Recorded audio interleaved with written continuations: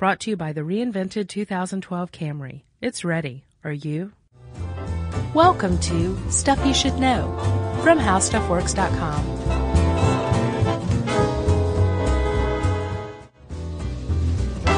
Ahoy and welcome to the Love Boat. I'm Julie, your cruise director. With me as always is Isaac, your bartender. How you doing? I just did the little... Double guns. The double guns. Looking good. You're a genius. Thank you. For coming up with that. Thank you. You're a genius too, Chuck.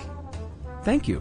Do you want to know how we can call each other geniuses without cracking up? Well, I'm cracking up on the inside, but sure. Because we have no idea what constitutes a genius, do we? Right. We like to throw the word around, as you were pointing out earlier. Oh, he's a genius. Or he's a socialist, or he's a fascist. He's a genius. You should see the bathroom he designed. He's genius.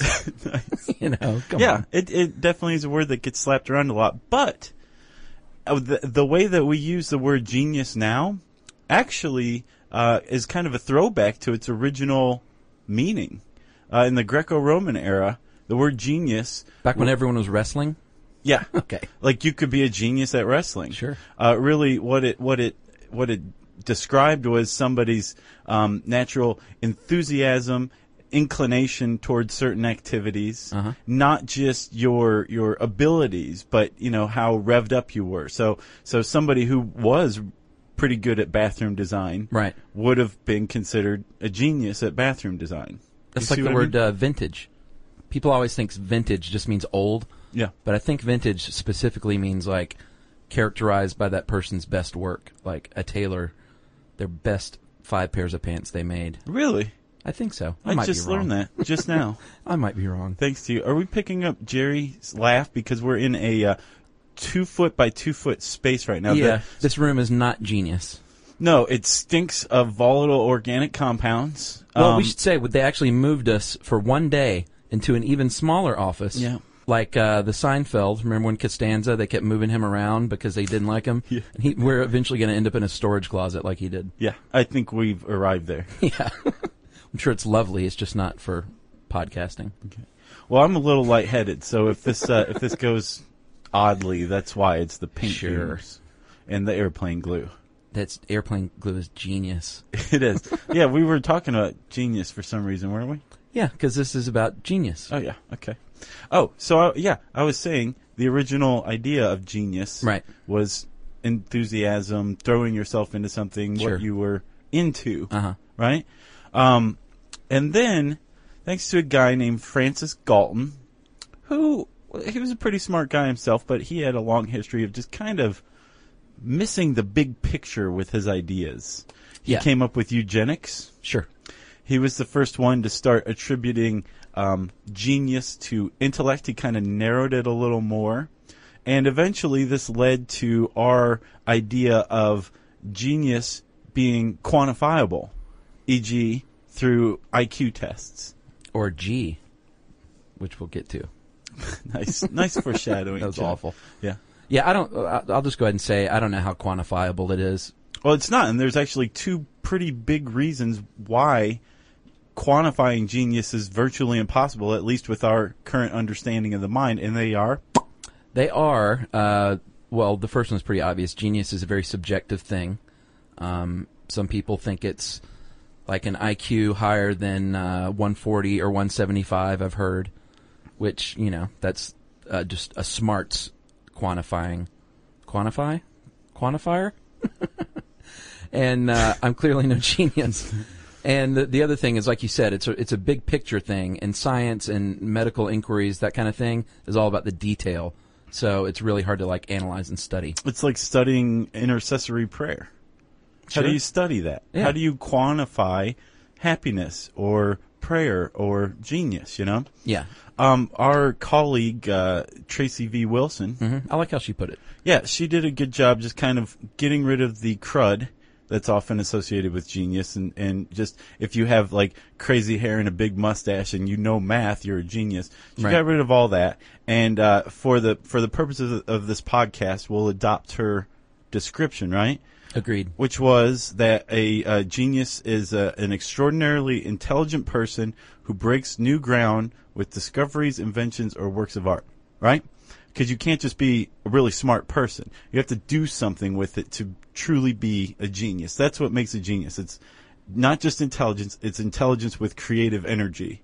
Well, the creative part is huge, and we'll get to that. But it's she goes on to say, and I agree, that they usually will change the way we look at the world, or at least the way people in whatever field they're in look at their field. They make a difference. Right. They're difference makers. Have you ever heard of a guy named William James Sidis? No. He reportedly had the highest IQ in history. Higher than Ask Marilyn of Parade Magazine? As a matter of fact, yes. Okay. Ask Marilyn says hers is 230. Yeah, she claims the highest ever measured. This guy supposedly was 250. Really? Yeah. Did he do more than a QA at the end of Parade Magazine? Sadly, no. Really? Okay, so let me give you a little background on Sidis, okay? He was 18 months old when he started reading the New York Times. Okay, so far so good. All right.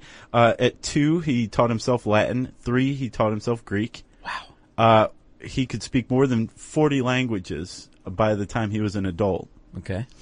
He graduated cum laude at 16 from Harvard and became the youngest professor ever in the history of Rice University. How I old? imagine he was like 17 or something. Okay. He was a young guy. Wow.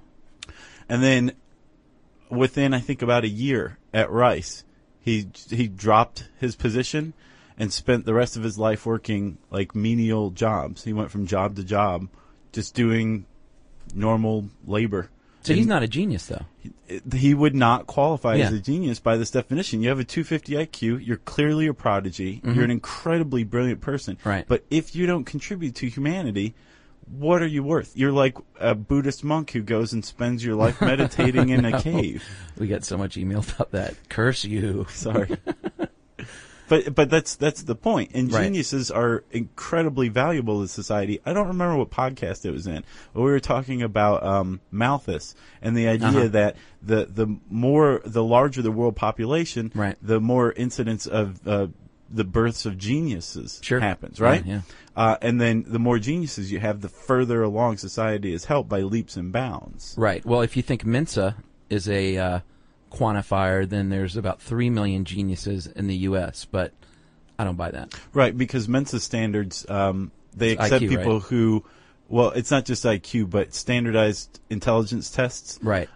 They accept people who score within the top 2% of those. So if you just extend that with basic math, 2% of the population of the U.S. is like 6 million people, right? And then 30 million worldwide.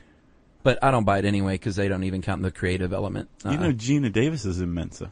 Yeah, everyone always says that. And anytime you hear about Mensa, people go, Gina Davis is in Mensa. I think we had this conversation. You brought up Rennie Harlan and... Yeah, the pirate movie they made. Let's play the clip, shall we? No. Okay, we won't. Let's get back to genius. She just spit bologna out of her mouth. She's Jerry so angry. Shouldn't be eating bologna anyway. I did her a favor. You're right. So you want to talk about the brain? Is that where we're going? Let's get to it. I mean, like if you're going to go in search of genius, with or without Leonard Nimoy, you are going to start looking in the brain, right? I love that show. The best. It's awesome. Yeah. So super 70s. So let's go into the brain. Clearly, we're going to find our answers here, right? Maybe. No. But we should talk about it. The cerebral cortex, as we all know, is the largest and outermost part of your brain. And this is where the higher functions like thought and reasoning happen, as opposed to lower functions like just basic survival, that kind of thing. Right. And the most basic stuff is found in your brainstem, which is how Mike the Chicken was able to live for so long. That's right. Mm-hmm. The cortex cerebral cortex is divided into lobes, and within those lobes there are regions that help you handle specific tasks. And we do know it has a big impact on how we think. But it's a little tricky to study because one reason that Tracy pointed out, which I thought was really valid, is to get an MRI done, you're lying there in a tube. They can't actively study how your brain operates on a day-to-day basis while you're functioning. Right, which is the great failing of the Wonder Machine. Yeah, I bet you they can solve that one day. Oh, they will, definitely. And by they, I mean people other than you, me, or Jerry. Some genius, perhaps. Precisely.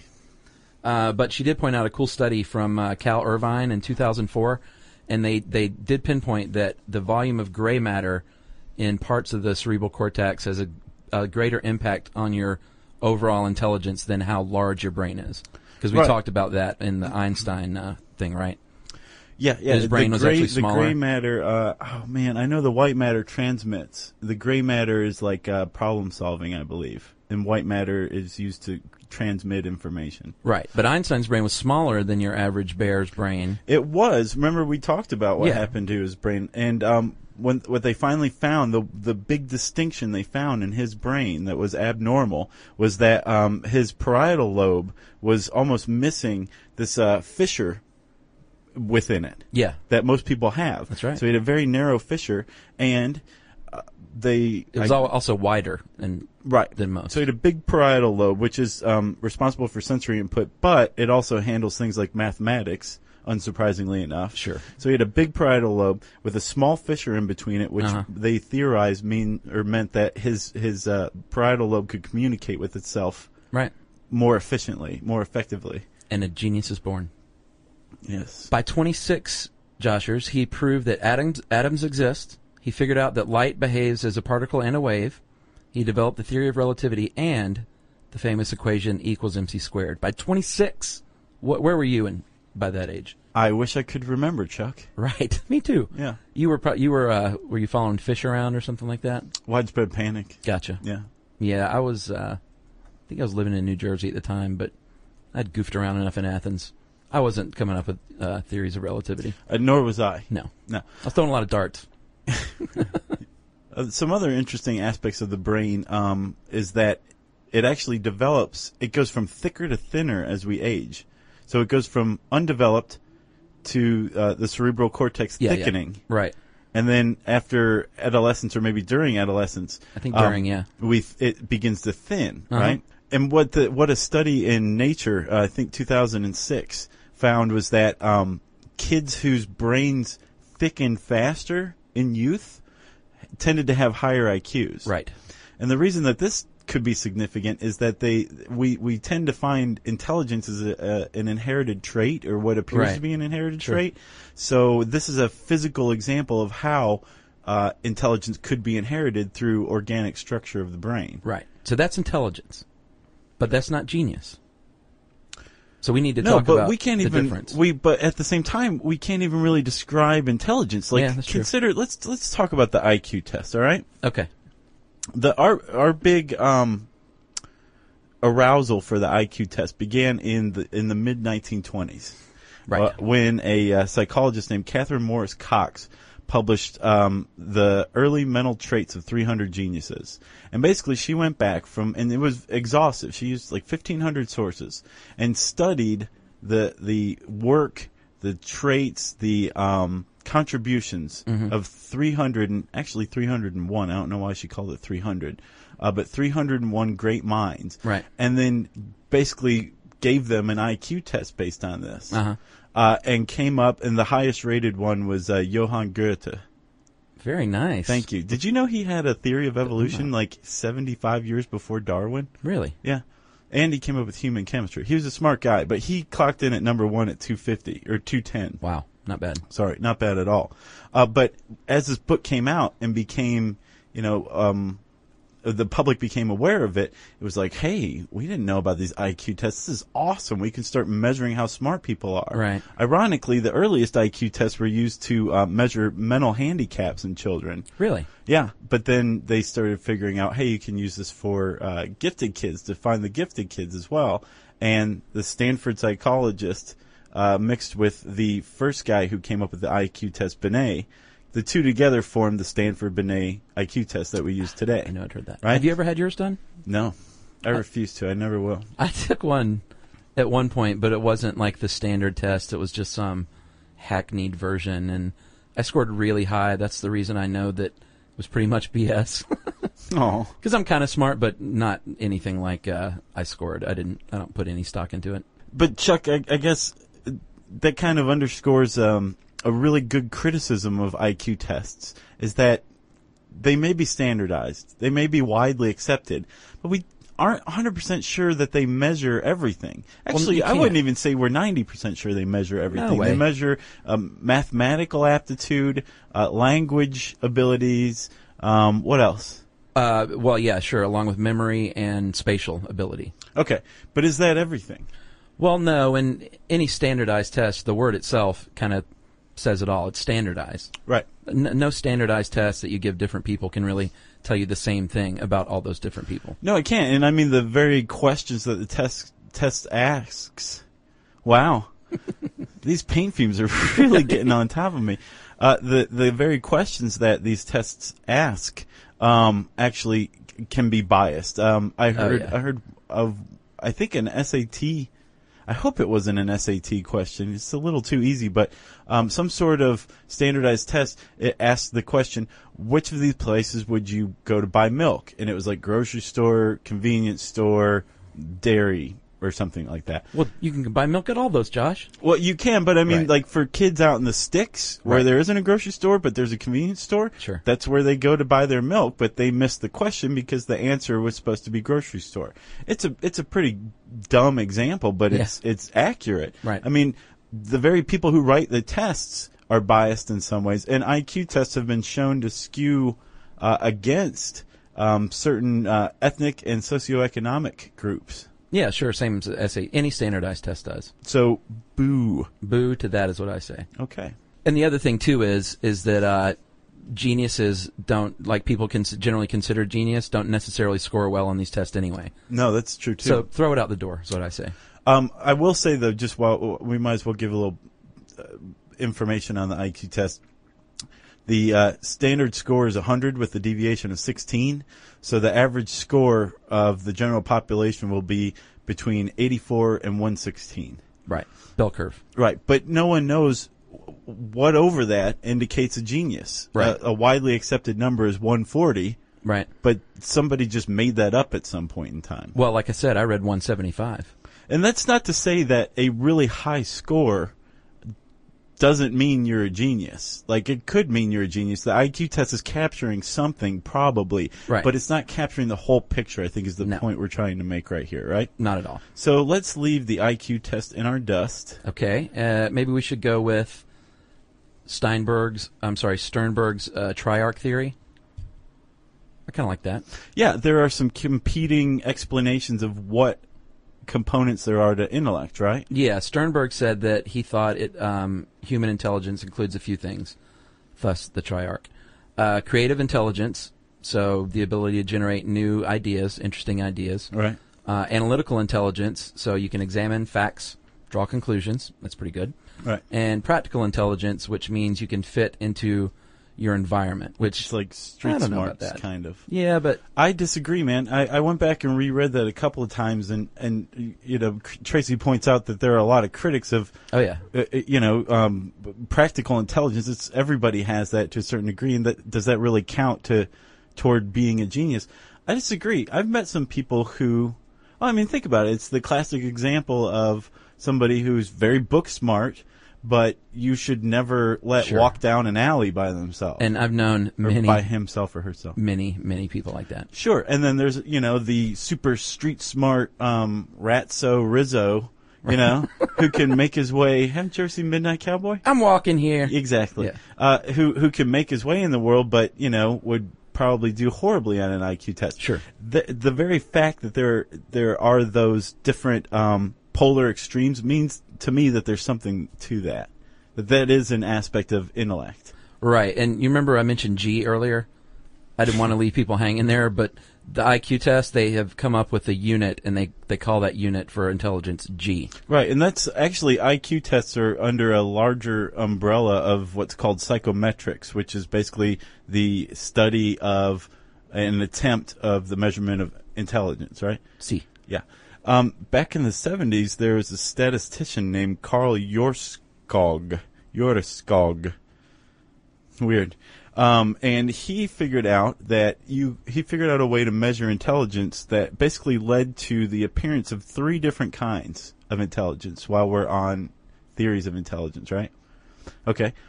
He came up with, fluid intelligence, right? Yes. Okay, and this is basically coming up with new ideas on your own to solve problems. Crystallized intelligence is understanding already established techniques of problem solving and being able to identify which technique will best work to solve a particular problem. Okay. And then there's visual spatial reasoning, which is kind of an aptitude at creating mental images in your head to solve problems. It's a very important part of mathematics, actually. Right. So we have Jorskog's ideas. We've got, what's your guy's name? Sternberg's? Hey, not my guy. Let's talk about Howard Gardner. And he has the feel-good, we're all geniuses kind of theory, right? Yeah, multiple intelligence. He thinks there's 7 types. Linguistic, logical, mathematic, musical, bodily, kinesthetic, spatial, which is always in there, intrapersonal, and interpersonal. Right. But that's, like you said, it's a little too broad, is what a lot of critics say. It is. There's always a critic of each of these, it seems like. One person comes out with something, and people say, well, I think that sounds good, and then another part of the camp says, no, I don't agree at all. Right. Isn't that the way with everything, though, Chuck? Yeah, pretty much. Like, Mountain Dew Code Red is the greatest drink ever. No, it's not. Regular Mountain Dew's way better. Good point. Yeah. And then I guess another hallmark of intelligence, something that can be measured, is geniuses' aptitude toward social awkwardness. Yeah, a lot of them are generally known as quirky, odd characters. They make up friends, as sure. John Nash did. Yeah, absolutely. Einstein was sort of a wacky guy. Yeah, he liked to stick his tongue out. He was zany. Yeah, I think people always point to that picture. Yeah. See, look how crazy he was. Yeah. Got anyone else? Well, let's talk about studying that. Yes, Josh. A Purdue study, Purdue U, saw 423 students, gifted students, and suggested that they were more susceptible to being bullied. So they're little mamby-pambies, I guess. A little bit. Also, there was a study out of, was it Stanford? That it was a 20-year study, actually, that ended in 1940 that actually gave children aptitude tests and personal adjustment tests. Right. And found that there was a negative correlation between IQ and social adjustment. Right. Right? So basically it's quantifying what we all already know, that if you're a smart kid, you're going to eat mud several times in your life. Yes. I never ate mud. That's why I knew my IQ score was BS. Well, one thing that geniuses have in common, I think we can all agree on, that you need to have to be a genius, and not just smart, is creative intelligence. And high-waisted pants.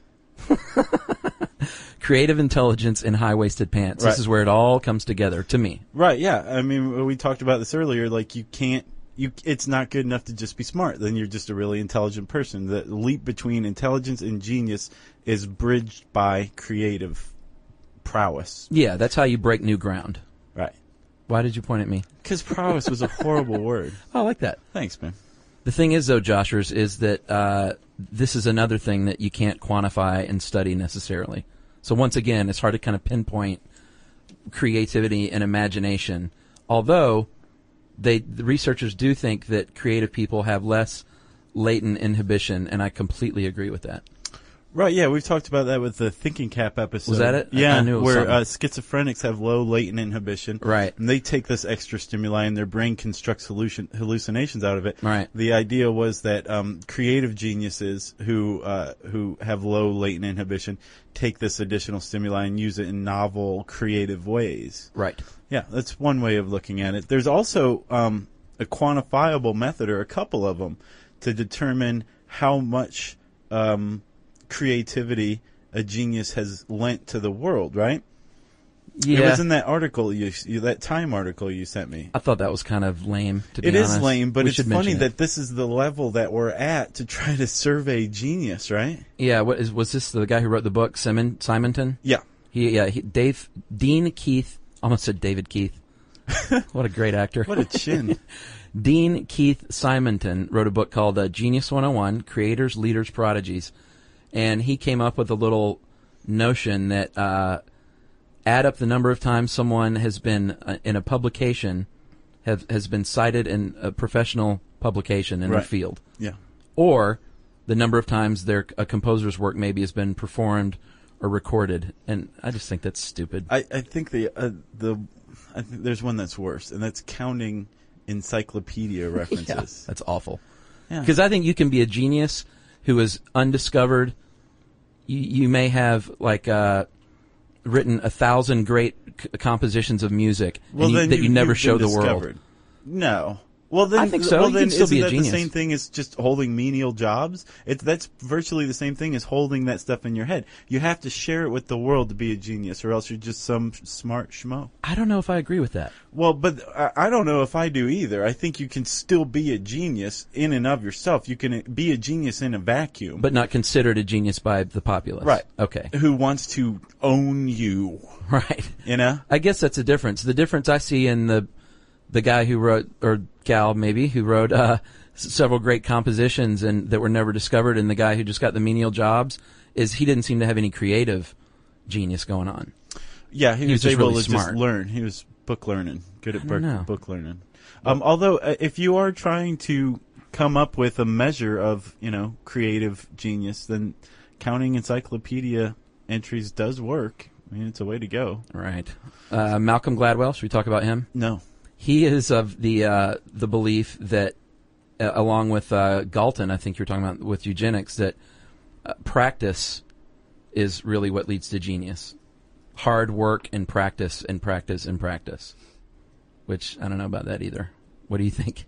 I told you, I'm not talking about Gladwell. Oh, really? Yeah. All right. Moving on then. And fine, forget Gladwell. Let's talk about Ericsson. Anders Ericsson is a rival. They call him a friendly rival, which I thought was kind of funny, of the Simonton guy I was talking about. Their conflicts end in tickle fights. Right. It kind of reminded me of the Good Will Hunting, like Robin Williams and that other guy. Right. They were friendly rivals. But he is popular for the 10-year rule, which has been around for a long time. But that's a notion that it takes 10 years or 10,000 hours of dedicated practice to master a complex endeavor, and Gladwell is a believer in that. So, Chuck, there's a guy named David Gallinson, too, who's kind of come up with at least a qualification of creative genius, right? I didn't like him either. You didn't? Nah. Well, doesn't that kind of underscore where the field of genius or intelligence research is right now? That yeah. We've just poo-pooed absolutely every sector. Well, it's all over the place. Yeah. But, say what he says, because I want to prove that he says that there's, actually now he says there's three kinds. Originally he said there's two types of innovators. There's conceptual innovators who think in bold, dramatic steps, which Einstein would fall into. And do you know that among very smart people, he's considered kind of a flash in the pan? Really? Yeah, think about it. He did everything that he was going to do by age 26.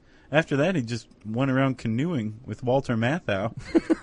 As Walter Matthau. Same thing. Right.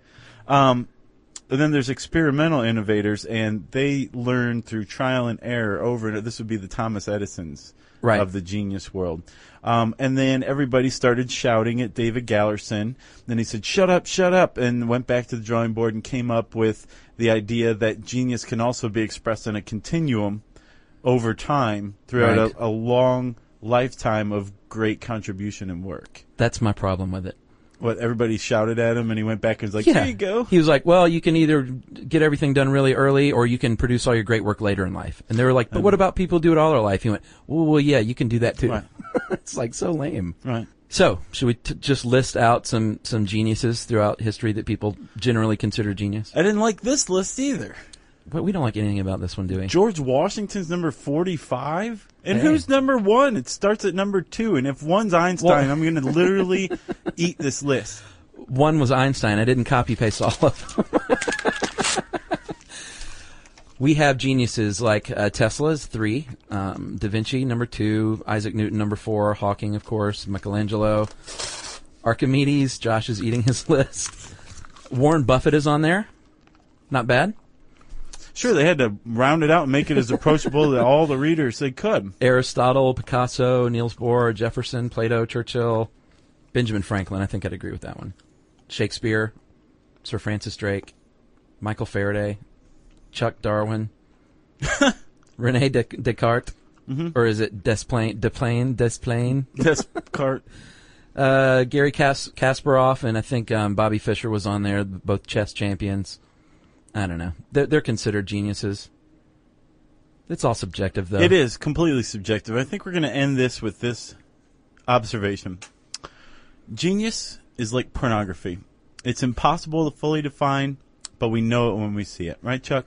Who was that? Suter. Bruce Suter? No, Bruce Jenner. Okay. If you want to learn more about genius, I think there's more than just this article. There's a bunch of good genius articles on the site at howstuffworks.com. And there's also a bunch of articles on people that we've mentioned. Mm-hmm.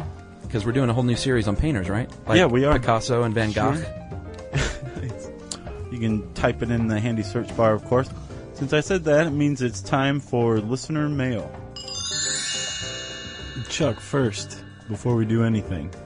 Before anything? Yes. Okay. Let's we should probably plug our new Facebook page. Yeah. We were on Facebook for a while. This is nothing new to us. But we streamlined our stuff. We had a fan page and a regular page, and it was all just strange. So we consolidated, right? And we're actually active on Facebook now. Yes, we are. Personally. Yes, we are. We have our brand new Facebook page is Stuff You Should Know. Just type that into the handy search bar at Facebook. Or I think it's facebook.com/Stuff You Should Know, maybe. I'm not positive, but it's easy to find. And also, buddy, we're tweeting. You are tweeting. I have tweeted twice. Yeah, you're 68 and you're tweeting. I know. I feel like a modern child. Right. If you want to follow us on Twitter, we have our Twitter name as SYSK Podcast. Right? Yeah, so that would be at. Isn't that how they do it? Yeah, look at you go. SYSK Podcast. And we'll be saying funny things as well as sending out links to cool stuff. And, we're active now. That is true. So check us out, will you? Yes. On with the show? Yes. All right, Josh. Listener mail. For goodness sakes, listener mail. I'm going to read a couple of quickies here from a young boy named Sam and from a trucker named Annette. Annette took us to task. Oh, no. Over what? We'll read it first. Annette says, Hi, Chuck and Josh. I am a over-the-road truck driver and love your podcast. Over the road? That's what she says.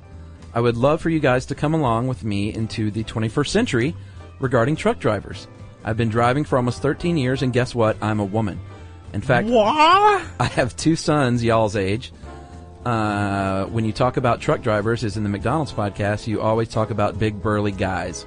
Well, I may be big and probably more surly than burly, but I'm definitely not a guy. Don't forget us lady drivers. Nice. Love, love, love the show. So, and how could we forget? I mean, Large Marge was a huge factor in Pee-wee's Big Adventure. Yeah. And that was Annette? That was Annette, and I told her that I would read this as our penance. Annette, I'm making the blow your horn sign for the tractor trailer. So if you're hearing this right now, toot your horn. Awesome. I hope she didn't just cause an accident. This is from Sam, and Sam is just another cute little kid, and I like these. I saw that. Lots of caps. Yeah. Hi, Chuck and Josh. I'm Sam blank, because I'm using your last name substitute. I'm 11 years old. You guys helped me get through many boring tasks like dog poop pickup, my least favorite chore. Sure. I think it's mine, too, actually. Oh, yeah. That and the cat box. I just stopped as an adult. I don't pick up dog poop anymore. You just don't go into the yard? I just watch where I'm walking in the yard. Okay. I think the funniest podcast was the Twinkie podcast. You guys make me laugh in my bed when I listen. Also in the supermarket. So nice. He listens when he goes to sleep and when he's grocery shopping. Mm-hmm. Or I guess when his mom is grocery shopping. Or dad. Or 2 dads. I don't know. Kids today are pretty independent. Yeah, you're right. I think you guys are the funniest people in the world. That is true. I have a few suggestions like, what does cat got your tongue mean? Mm-hmm. And other phrases mean. You love improper English. I do. Also, riot control. That really cracked me up. How does an 11-year-old kid know what riot control is? And Legos. So he wants to know about cat got your tongue, Legos, and riot control. And trading cards and football. So could you please read my shout-out on the air? And here's my shout-out. And this is in all caps. Mm-hmm. I told you, Mom, I would get my email read on air. Ha, ha, ha, ha, ha, ha. So that's from Sam W. And he said, I thought Josh looked like Chuck and Chuck looked like Josh. But that changed when I saw your pictures on the site. Yeah, we get that a lot. Yeah. Weird. Well, not that I look like you and you look like me, but that we look like different people. Oh, okay. That's always the case with the voice. Yeah. I'm much uglier than you would think. That is not true. You are a lovely, handsome man. Thank you. All right, well, thanks, Sam. Keep on shopping. And Annette, keep on trucking. If you have an interesting email that you want to roll the dice and see if we'll read it on the air, it costs you nothing in this digital age. You can send us an electronic mail. Just address it to stuffpodcast@howstuffworks.com. For more on this and thousands of other topics, visit howstuffworks.com. Want more How Stuff Works? Check out our blogs on the howstuffworks.com homepage. Brought to you by the reinvented 2012 Camry. It's ready. Are you?